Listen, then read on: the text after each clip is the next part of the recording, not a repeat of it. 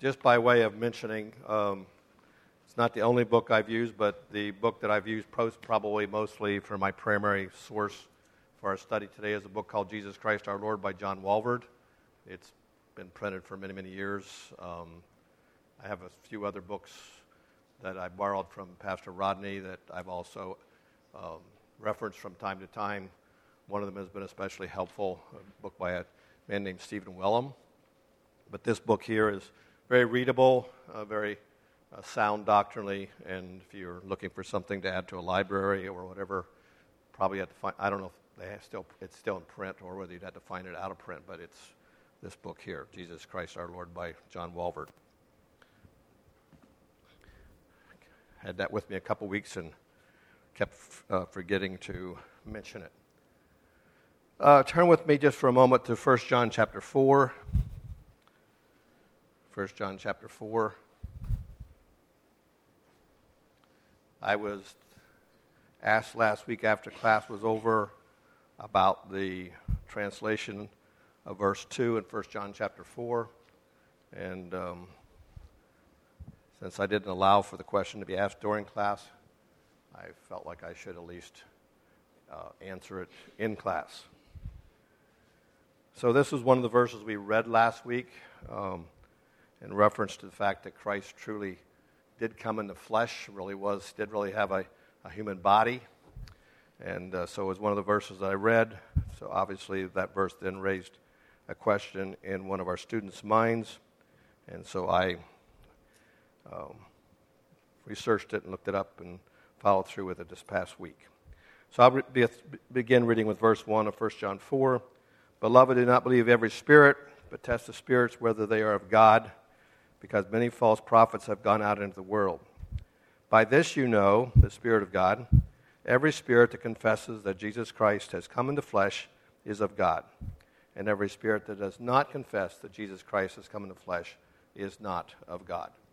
So actually this passage is a passage used to give us one criteria to find out whether the prophets that were speaking, or they would allude their message and the source of their message back to a spirit, whether those were biblical prophets, whether they were biblical spirits or not. And so the test that's given here is whether Jesus Christ was flesh during his earthly ministry. And the question I was raised was, I'm reading from the New King James, and it reads that Jesus Christ has come in the flesh. And so I was asked the question, should it be a better translation if we read it is come in the flesh? And I will just go on to say, without belaboring the matter, in the original language, there are a few tenses in the original language. It's harder to distinguish those in the English language because of the way we speak, and we're not always speaking very correctly grammatically, but in the original language it's much clearer. And in this particular verse, the original language, the tense that's used here is the perfect tense, which you've heard referenced from our pulpit on numerous occasions.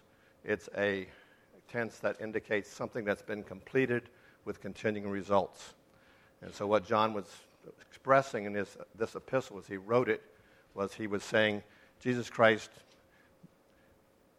it's hard to bring all the dynamics of some of this translation into our English language without having a lot more words than we already have. But he's actually saying that the original reader would have actually read this and said and understood that John was saying, Jesus Christ has already come. It's an accomplished fact in the past, because it was in the past as far as John is writing in 95 AD, and is still, to this day, the results of that are still existent. And so the better translation really is has come, though it doesn't say it all in that. We may not catch all that in our English reading, but it doesn't have to be is come to be accurate or to be doctrinally sound. Has come is an adequate translation. So last week we spent quite a bit of time discovering from the Scripture, reinforcing our already current beliefs from the Scripture that Jesus Christ not only had a body, in a real body like we're existing in right now, this very moment, but he also had a human nature.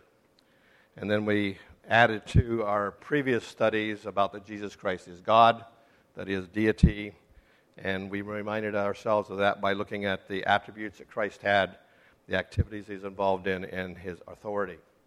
And so we looked very carefully last week at the fact that what we were studying was the fact that Jesus Christ is the God-man, he's a theanthropic being, and this is all founded in the Word of God. So then we have this man, we have God, and how do those two natures, how do they relate? How did God bring those together?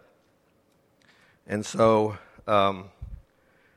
the answer is, and it's not an answer I can take you to a specific Bible verse to show you.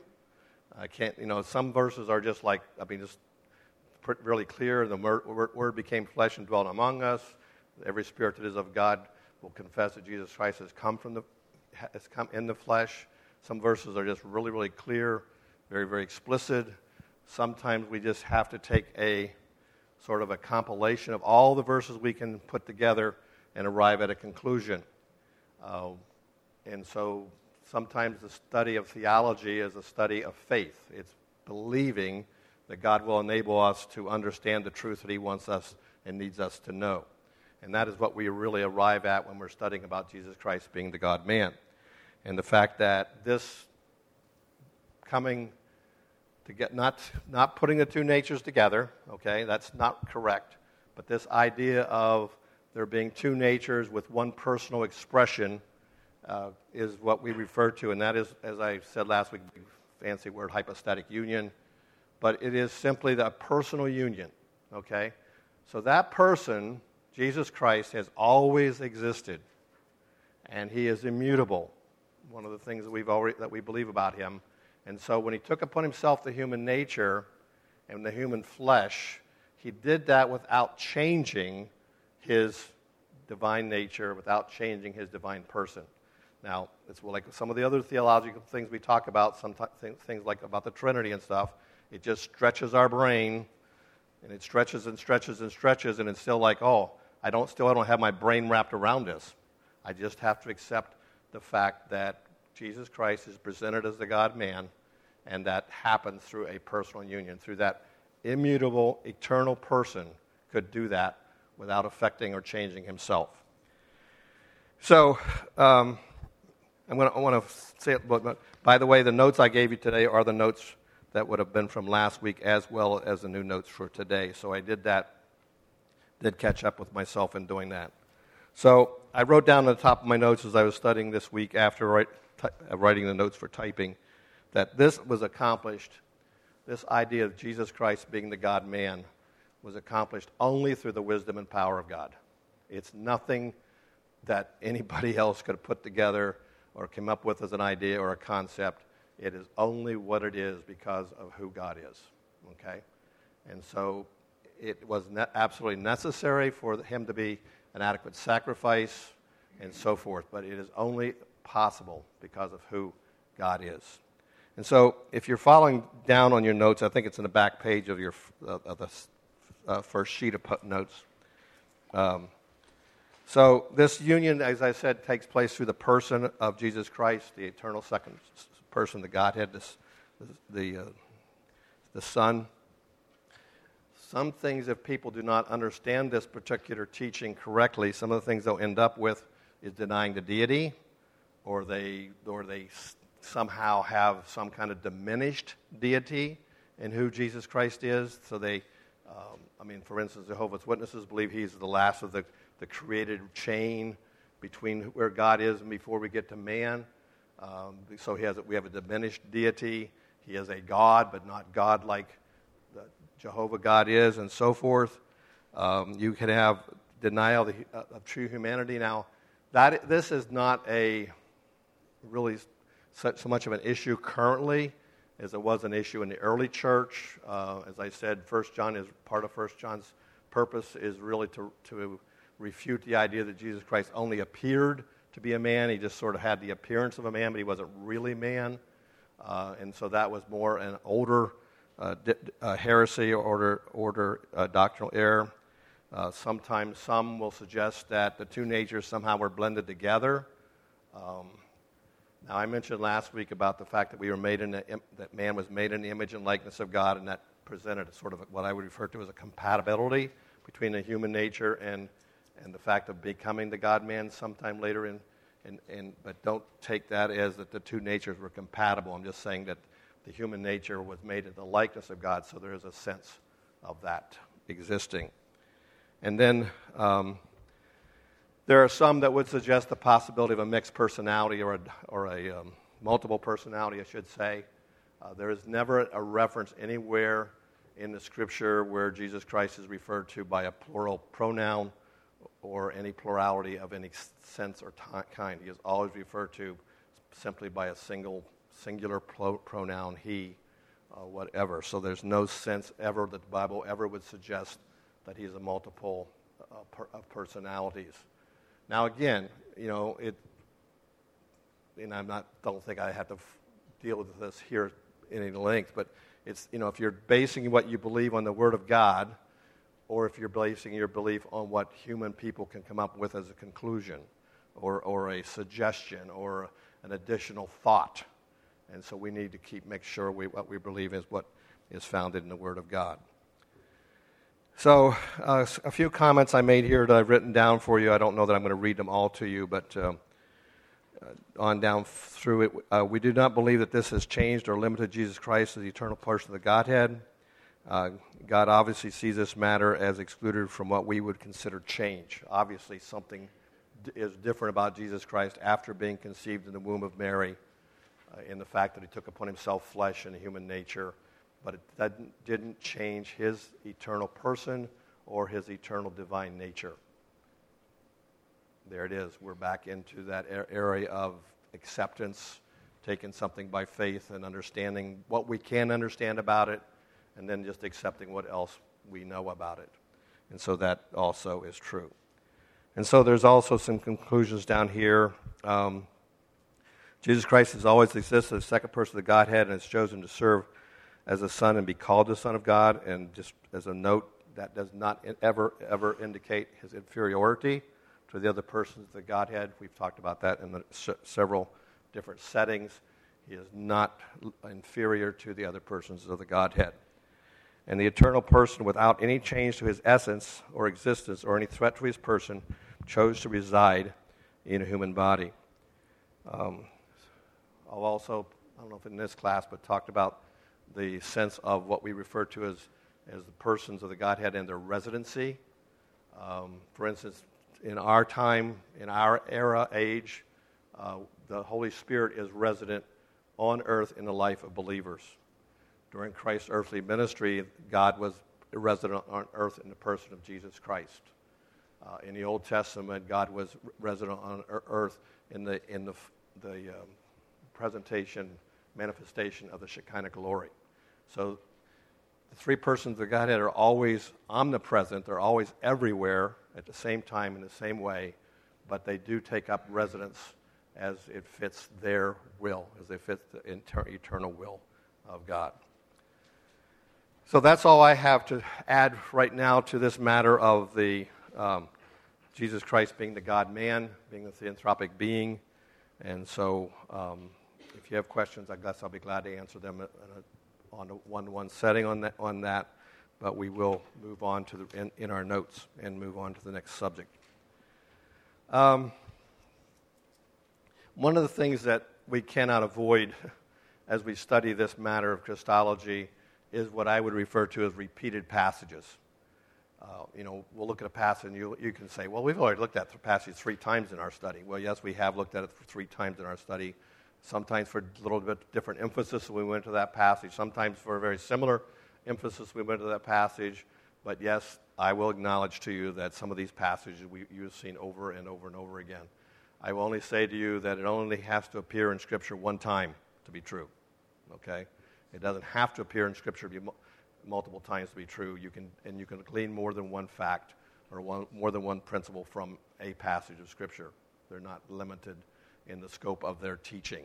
So I'm not making apologies. I'm just explaining to you why we end up with going back to some of the same passages over and over again. So the next thought I had was to look at what I refer to as Christ's ministry to us as believers.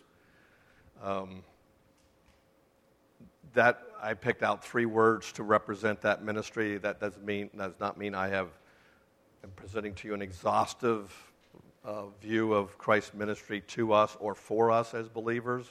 Just simply chose 3 of the more larger terms and maybe more popular terms, which will allow us then to go down from that. You can take that part of that study and sort of take it down step by step till it gets closer and closer and more involved in your life, okay? So that's what we're trying to do now, is just look at these things that Christ does for us and in us and through us. And the first, of course, is that Jesus Christ is our prophet. And again, I just remind you that the primary role of a prophet is to take what God gave that prophet and share it with people. So the message came from God to the prophet, and the prophet shares it with people. Sometimes that, in quotes, prophecy was something that needed to be dealt with immediately. There was no waiting. It wasn't going to happen in 50 years or 100 years or 500 years. It was happening right that very moment. So when we speak of a prophet or a prophecy, we often think of things that are in the future, things that are someplace out in the future. And that is certainly true. But don't limit it just to things that are in the future, because many times a prophet was delivering a message to the people of Israel that was to be responded to immediately. They were to hear that message, they were to repent, and they were to follow God and do whatever God wanted them to do. So be careful how you limit the word prophet or prophecy, because we have sort of limited it in our way we use it, and it's not the same as the way the Bible would use it in every circumstance. So saying all that, let's look at some verses. I need somebody to read for me, please, Hebrews chapter 1, verses 1 and 2. John, somebody read John chapter 1, 1 through 3. Mike? And I guess we'll start with that for right now. John, Hebrews chapter 1, please. God, who at sundry times and in divers manners spake in time past unto the fathers by the prophets, hath in these last days spoken unto us by his Son, whom he hath appointed heir of all things, by whom he also he made the worlds. Okay. So God had sent various prophets down through the years. Some of their names we know. I believe there were probably prophets that were prophesying in a local setting, in a local time, that we do not have names for in the Old Testament.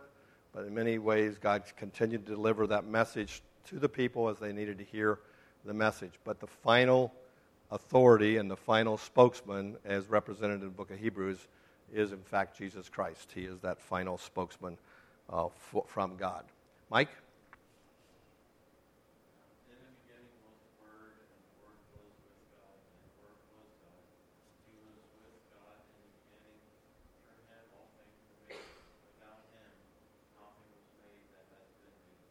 Okay?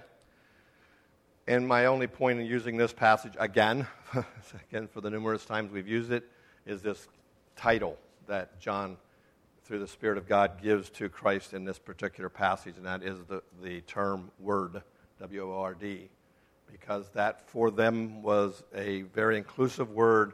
It indicated this one was a communicator, was a source of truth, was the presentation of truth, and so that is how that passage really is speaking of him being a spokesperson, being a representative of God in that particular setting.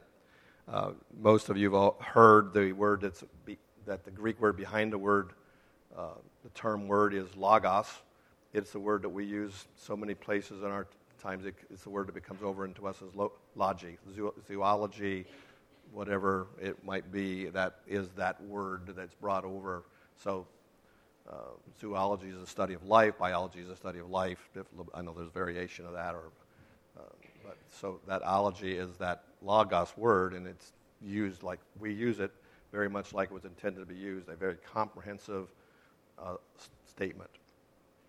One of the things that sets Christ aside as a as a prophet. Now, this was not so much, this is not contrasted with other prophets, but contrasted with the teachers of his day. Okay, so I'm not contrasting this with other prophets. I'm contrasting this with the teachers of his day. And that is, he spoke with authority. And if somebody would read Matthew 7, 28 and 29, please. Brenda. And somebody please read Luke 4, 32. Judy? Thank you, ma'am. Okay, Brenda, please read Matthew 7, 28 and 29.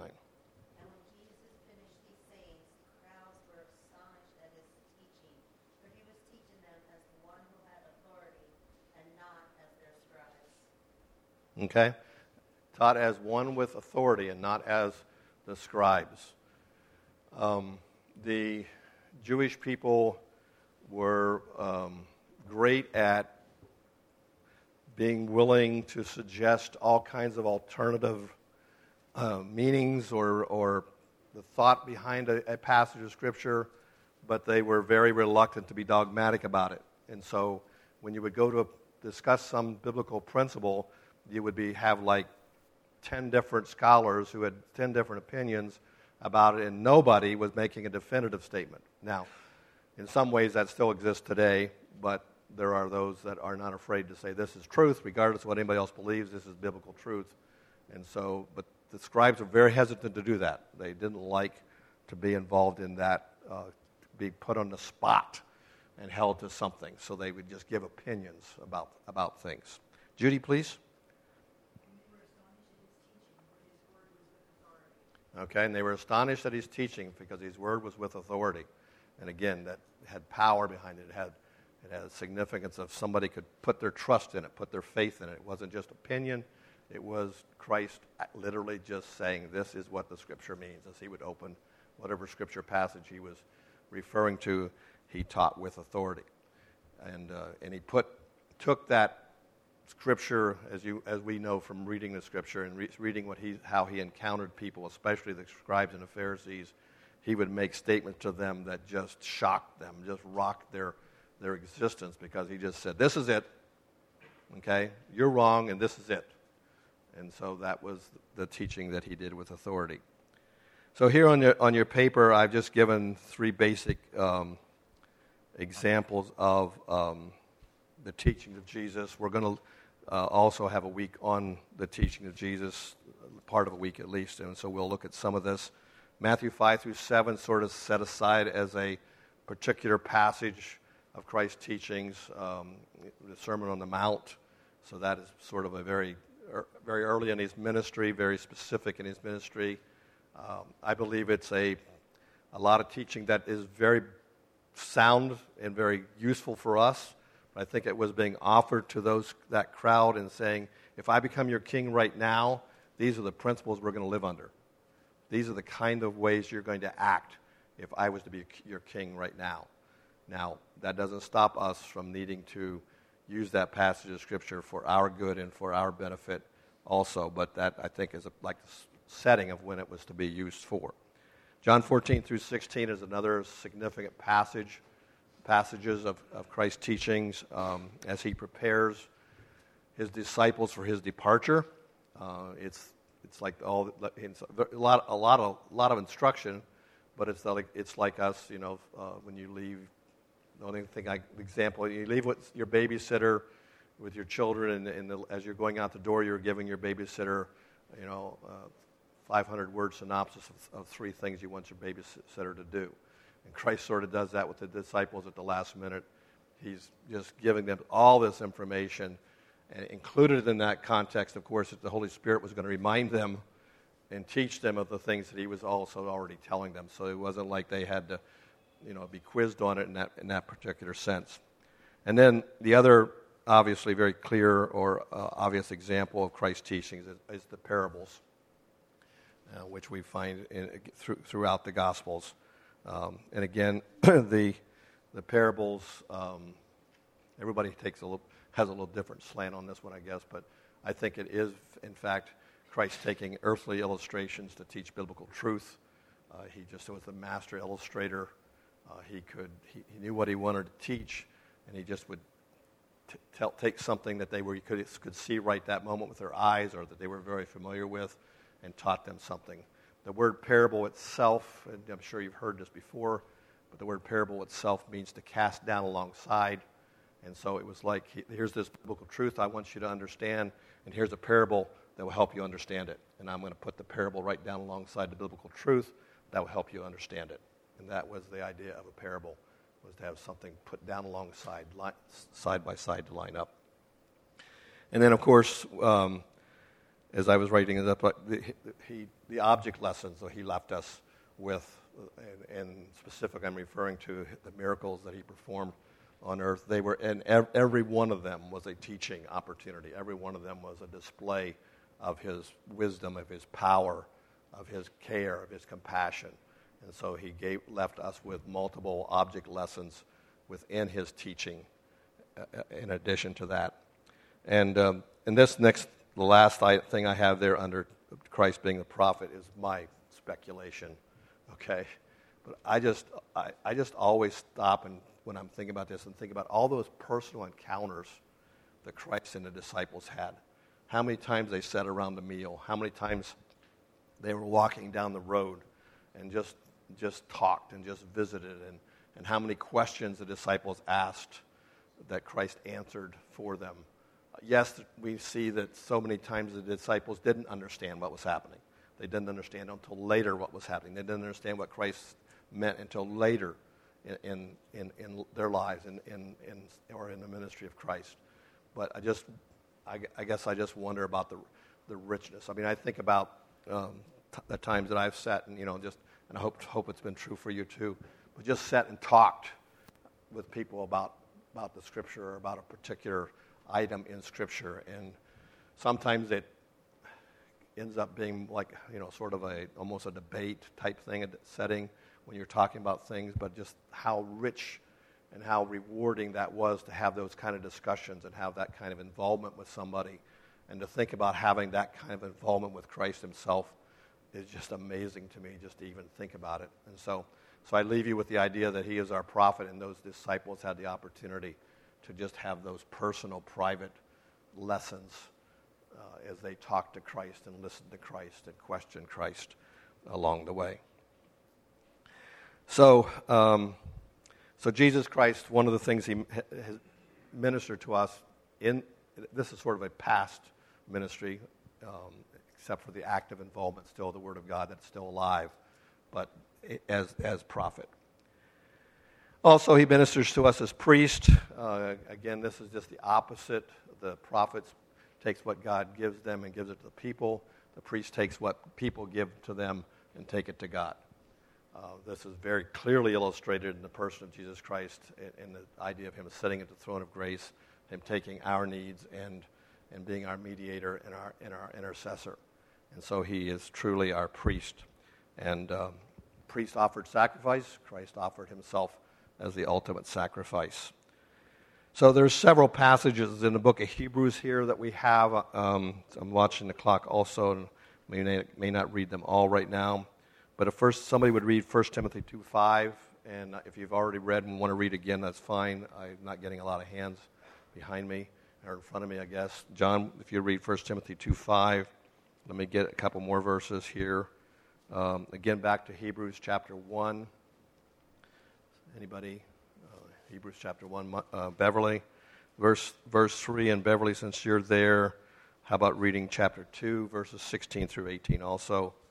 And Amos, would you read Hebrews 4, 14 through 16? We'll stop there and read those passages and then move on. So, John, please, 1 Timothy 2:5. There is one God, one mediator between God and men, the man Christ Jesus. Okay. And wow, think all the things that are in that verse, the man Christ Jesus, so many things included in that particular verse. Beverly, Hebrews 1:3.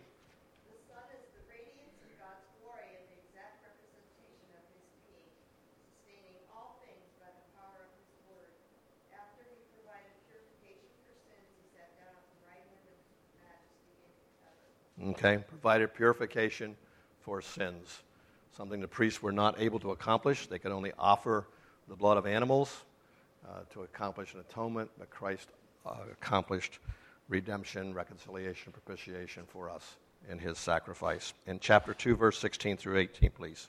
For surely it is not angels he helps, but Abraham's descendants. For this reason he had to be made like his brothers in every way, in order that he might become a merciful and faithful high priest in service to God, and that he might make atonement for God for the sins of the people. Because he himself suffered when he was tempted, he is able to help those who are being tempted. Okay. And finally, Amos, Hebrews chapter 4, please. Seeing then that we have a great high priest who has passed through the heavens, Jesus the Son of God, let us hold fast our confession. For we do not have a high priest who cannot sympathize with our weaknesses, but who is in all points tempted, as we are yet without sin. Let us therefore come boldly to the throne of grace, that we may obtain mercy and find grace to help in time of need. Okay. A great high priest. Not just a high priest, but a great high priest. The high priest has always existed under Israel's economy from the time of, in the wilderness. But here, the author of the book of Hebrews chooses to add to that high priest the adjective great high priest. And in that passage also talks about, of course, him being able to be tempted as we were because of that human nature. And again, that human nature that Christ took on him was a sinless human nature. It was like Adam before the fall, and Christ could not sin because he was the eternal second person of the Godhead. And that's why that nature could not sin. I'm going to move down to Hebrews chapter 7, and I'm just going to pick one verse out of the verses you have on your paper, verse 25. Hebrews 7:25, please. Judy, thank you.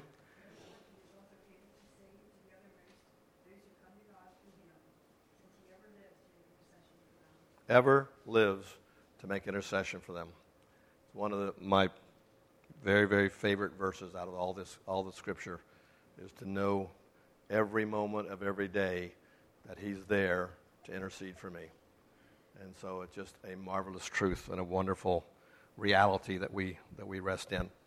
Let me just see what else. Let's read. Somebody read, please, Hebrews chapter 9, verses 11 through 12, and verse 28. John?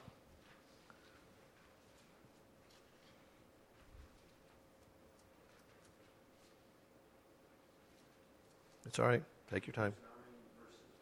11 and 12. Yes, sir. Christ being come a high priest of good things to come, by a greater and more perfect tabernacle, not made with hands, that is to say, not of this building, neither by the blood of goats and calves, not by his own blood, but by his own blood. He entered in once into the holy place, having obtained eternal redemption for us. And 28, you said? Yes, please. So Christ was offered to bear the sins of many, or was once offered to bear the sins of many. And unto them that look for him shall he appear the second time without sin unto salvation. Okay. So to wrap that up, that Christ as our priest offered himself as sacrifice, not just those passages, but this thought, this section of the notes, and obviously ever lives to make intercession for us. And he's the one mediator between man and God, the man Christ Jesus. And finally, a ministry that Christ has for us is the ministry as king. Now, sort of probably depending, again, on your perspective and your background, how much you think about him as king may or may not rise to the occasion a lot. If you want to substitute the word Lord in there for king, that's fine. I just chose that word king in the way here. He's a sovereign leader. He's the authority and ability to govern. And then you'll see there, if you're looking at the notes, you have the word shepherd there under the word king. That's not a misprint. It's not a stutter or a typographical error. But early on, in early history, kings were linked to a shepherding ministry or a shepherding responsibility. We so often think kings negatively. We think of kings as some authoritarian despot that just is, cutting people's heads off and throwing people in jail and doing whatever, anybody they don't like, they get rid of. But kings originally were leaders. Kings originally were those that did just what a shepherd does, and that is that they provided for and protected their people. Okay? So the word shepherd, the word king and the word shepherd were often mixed. In fact, sometimes when you read about some of the earlier kings, it'll actually be reading about a shepherd-king. And so that was something that's there. So I just say that to remind us that when we're talking about Christ as king, we're talking about the continuation of his being a shepherd, but in this more of a sense of making decisions and being in a position of authority. Isaiah 9:6 refers to him as the mighty God, as the everlasting King. Romans chapter 10, verses 9 through 13, confessing Christ as Lord. And then just a couple other passages. Let's have someone read Zechariah 9:9, please. Zechariah 9:9. I know it's in the Old Testament. John, you're going to look that one up also?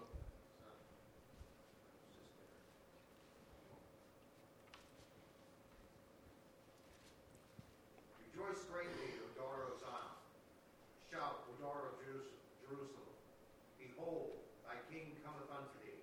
He is just and having salvation, lowly and riding upon an ass, upon a colt, the foal of an ass. Okay.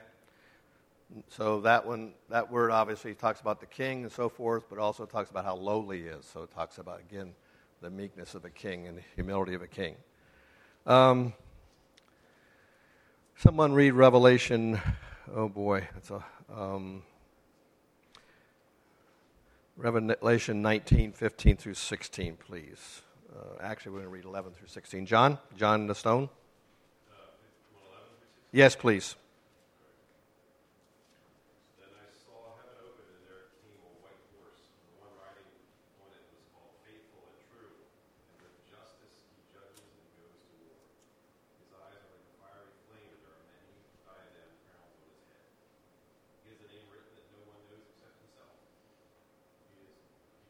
Yes. Yep. He is dressed in clothing dipped in blood, and he is called the Word of God. The armies that are in heaven dressed in white, clean, fine linen, were following him on white horses.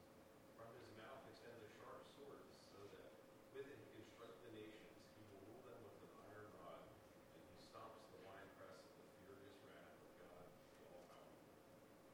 He has a name written on his clothing and on his thigh, King of Kings and Lord of Lords. Okay. And the Philippians chapter 2 passage obviously talks about the time when every knee shall bow and every tongue shall confess that Jesus Christ is Lord. And follows the passage, of course, of his humiliation when he took upon himself the form of a man, form of a servant. So Christ's ministry to us, again, just shows three of these broader topics, and then each of those topics can be taken down further. Just would remind you that, do you need direction in life? Then Christ has given us direction in life. As the prophet, the teaching that we have recorded in the Word of God certainly gives us direction for life. Certainly tells us how to handle circumstances, how to live our life, how to be situated. Do you need someone to mediate or intercede for you? You ever feel just absolutely undone, hopeless, helpless, no place to go? Obviously, Christ as priest provides that ministry for us. And the concerns of this life can certainly get a hold of us and attempt to control us. But we need to remember that Christ is King, that he is Lord. He is Lord today, just as he'll be Lord in the future. He is just that same Lord. He is not present, but his lordship does not change. His authority and ability to govern does not change. And so, I will tell you that when I look at what's happening around us, with how far our country has changed in just 2 years, it's just almost unbelievable. But we have to trust Christ. We have to trust God. Circumstances are not getting any better, but he is King and he is Lord, and we have to rest in his authority and his sovereignty. So, next week we're going to study Philippians chapter 2. We're going to study the kenosis passage, and so we'll do that together next week. Let's pray. Father, thank you for your word. We've looked at a lot of passages. We thank you that Christ is that final spokesman, that he taught us through his teaching that's recorded here in the Word of God. And we thank you for all that we can learn about him and about our need to trust him and believe in him. We thank you that truly he offered himself as the ultimate sacrifice for our sins, and that he ever lives to make intercession for us and help us to trust him as the Lord of our lives and believe that he obviously is in control of all circumstances, no matter how out of control they seem to be. In Jesus' name, amen.